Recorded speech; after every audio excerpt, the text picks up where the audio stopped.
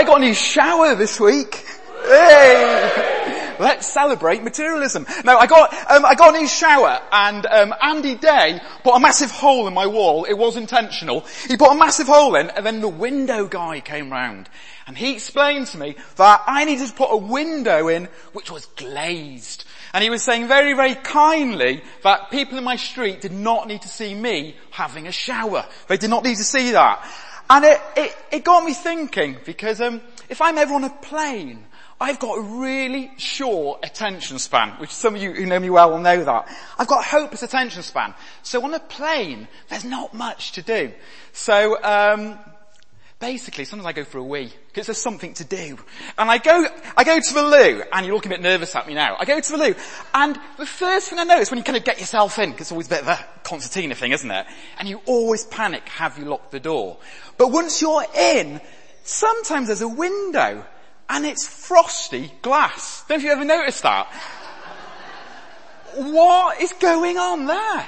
The only way I can think about the frosted glass is if somebody's clinging onto the kind of the fuselage at 30,000 feet, peering in. Why is there frosty glass? What on earth is that about? And then I thought, well, I'll tell you everyone, when there's lots of snow, and the man or the woman comes out with a snowplow, how do they get to their work? I've often thought. How do they get to work to do the snowplow if no one else can get out? Why does sour cream always have a best before date on when it's already gone off? Why? Classic one. I can't. Hands up if you do this. When your battery goes on your TV remote control and you press it harder as if that's going to make the battery work. Does anyone do? So I sit there doing that. This just doesn't make any sense. What on earth is that about? And I bet there's some people here now thinking, what on earth is this about? See, there's my link. What on earth is this about?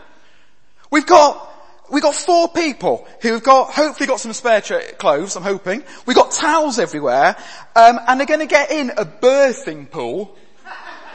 Let's hope it's clean. We're gonna get in a birthing pool, and then Mark might get in if he can fit in, I don't know. And then we're going to kind of dunk them in, and Clive wants a piece of the action, he wants to get in as well. And we're going to get soaking, and we're going to put them in, and I promise Josh, as much as I'm able, we're going to pull them out again, okay? And I just think, what on earth is that about? Because if you actually think about it, it is crazy. I'm going to give you 4 reasons just to tell you what it's about. There are loads and loads more. So don't do a Bishop Curry and complain that I missed some, okay? There's just 4 I'm going to do.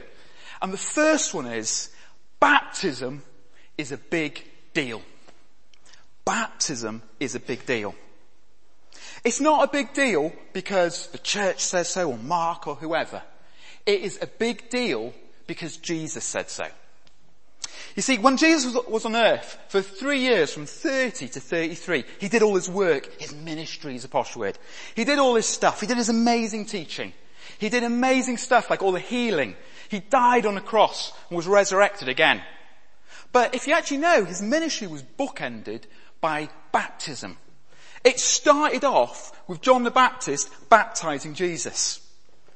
And at the end of the 3 years, Jesus goes, go out, make disciples, and have them baptized. So of all the things Jesus could have said at the beginning and the end, he chose baptism. It is a big deal. It is important. You'll hear people say, oh, you can't be a Christian if you've not been baptized. It's a massive deal. And you'll also hear people say the complete opposite.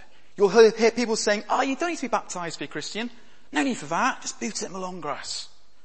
The truth is in the middle. You do not need to be baptized to be a Christian. But it is a big deal. It is massive. These 4 people getting baptized today doesn't make them believers, but it's a public show that they are following Christ. Baptism is a big deal. Second of all, it shows that they're obeying Jesus. Because Jesus says about repenting and being baptized. It's a natural step. I'm sorry for wrong things I've done. I really want to follow you, Jesus. You've got the best plans for me. And now I'm going to get baptized. There's no kind of middle bit, but we sometimes put the middle bit in. We sometimes say, when you've been in church 10 years, yeah, we'll have a chat about it then. Or the daftest one, when I've learnt massive chunks of the Bible and my theology is spot on, then I'll get baptized. Or the worst one to do, when I'm a certain level of goodness, when I've got this certain mythical thing which you'll never reach, then I'll get baptized. Do you know, if Jesus thought those things, he would have said them. He didn't pull his punches. He said what he meant. And he said, repent and get baptized. There's a verse in the Bible I find quite scary. It's John 14:15. And it says, Jesus is saying, if you love me, you'll do as I say. I find that incredibly challenging. That's probably the most challenging verse in the Bible. If you love me, you'll do my commandments. The implication is that there's lots of people who say they love Jesus, but Jesus is saying, if you love me, you'll do as I say. And what they're doing today, Bex and Charlotte and Ben and Josh, is they are obeying Jesus' call. And in doing so, they are showing that they love Jesus. And the flip side is, in loving Jesus, they're showing that they obey him. It's a big verse. If you love me, you'll do as I say. It's a big deal. It shows obeying. Third of all, it is massively public, isn't it, guys? I mean, there's no way of shying out of it. It is massively public. It's quite different from becoming a Christian. A lot of us when we became Christians, we perhaps only with one person. A lot of us.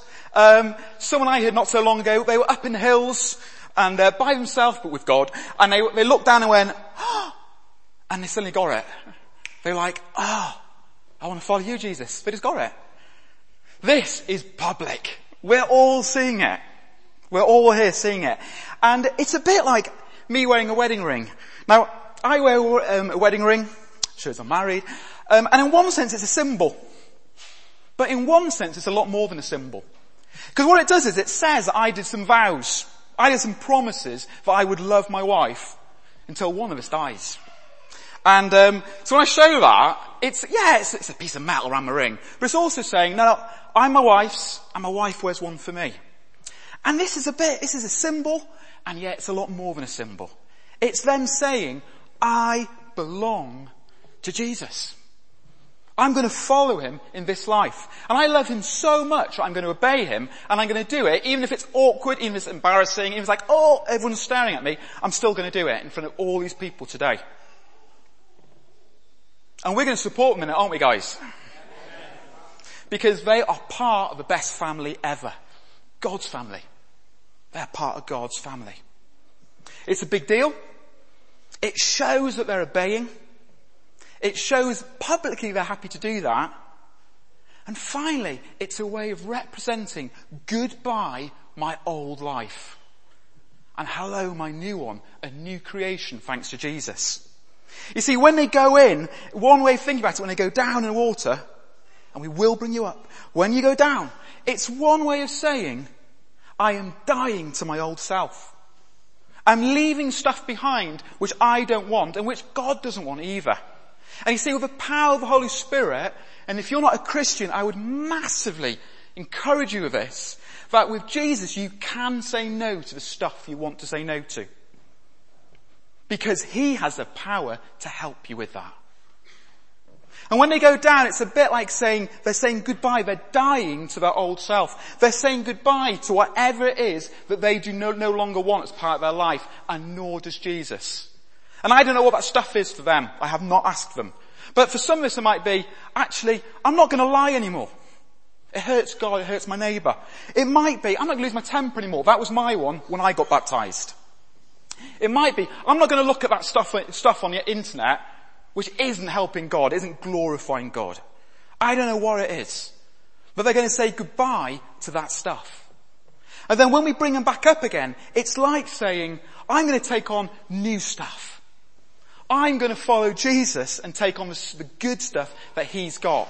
And that's stuff like love, and that's stuff like joy, and that's stuff like peace, and that's stuff like patience. All those amazing things which will be actually people we want to be, but also with the people Jesus wants us to be. They're saying hello to that stuff. They are a new creation in Jesus. There'll be times, guys, when you feel, the old me's back again. And you'll feel, you will probably get it this week. Do you know Jesus has forgiven you? That is the amazing story of Christianity. He has forgiven you. And we can say when that happens, do you know what? That's the old me. I am a new creation in Christ. It's the best story ever. Baptism is a big deal. It shows obedience. It shows publicly that they are Jesus's. And finally, they're saying goodbye to their old life and hello to the new. And in the Bible passage today, John gets it. He goes, it's God. It's Jesus. Jesus, the Son of God. The Lamb of God who takes away all the sin, all the rubbish he takes away. And they, through doing this, can go out, whatever the missions are that God's got for them. And they can go out and serve Jesus in whatever way that is for them.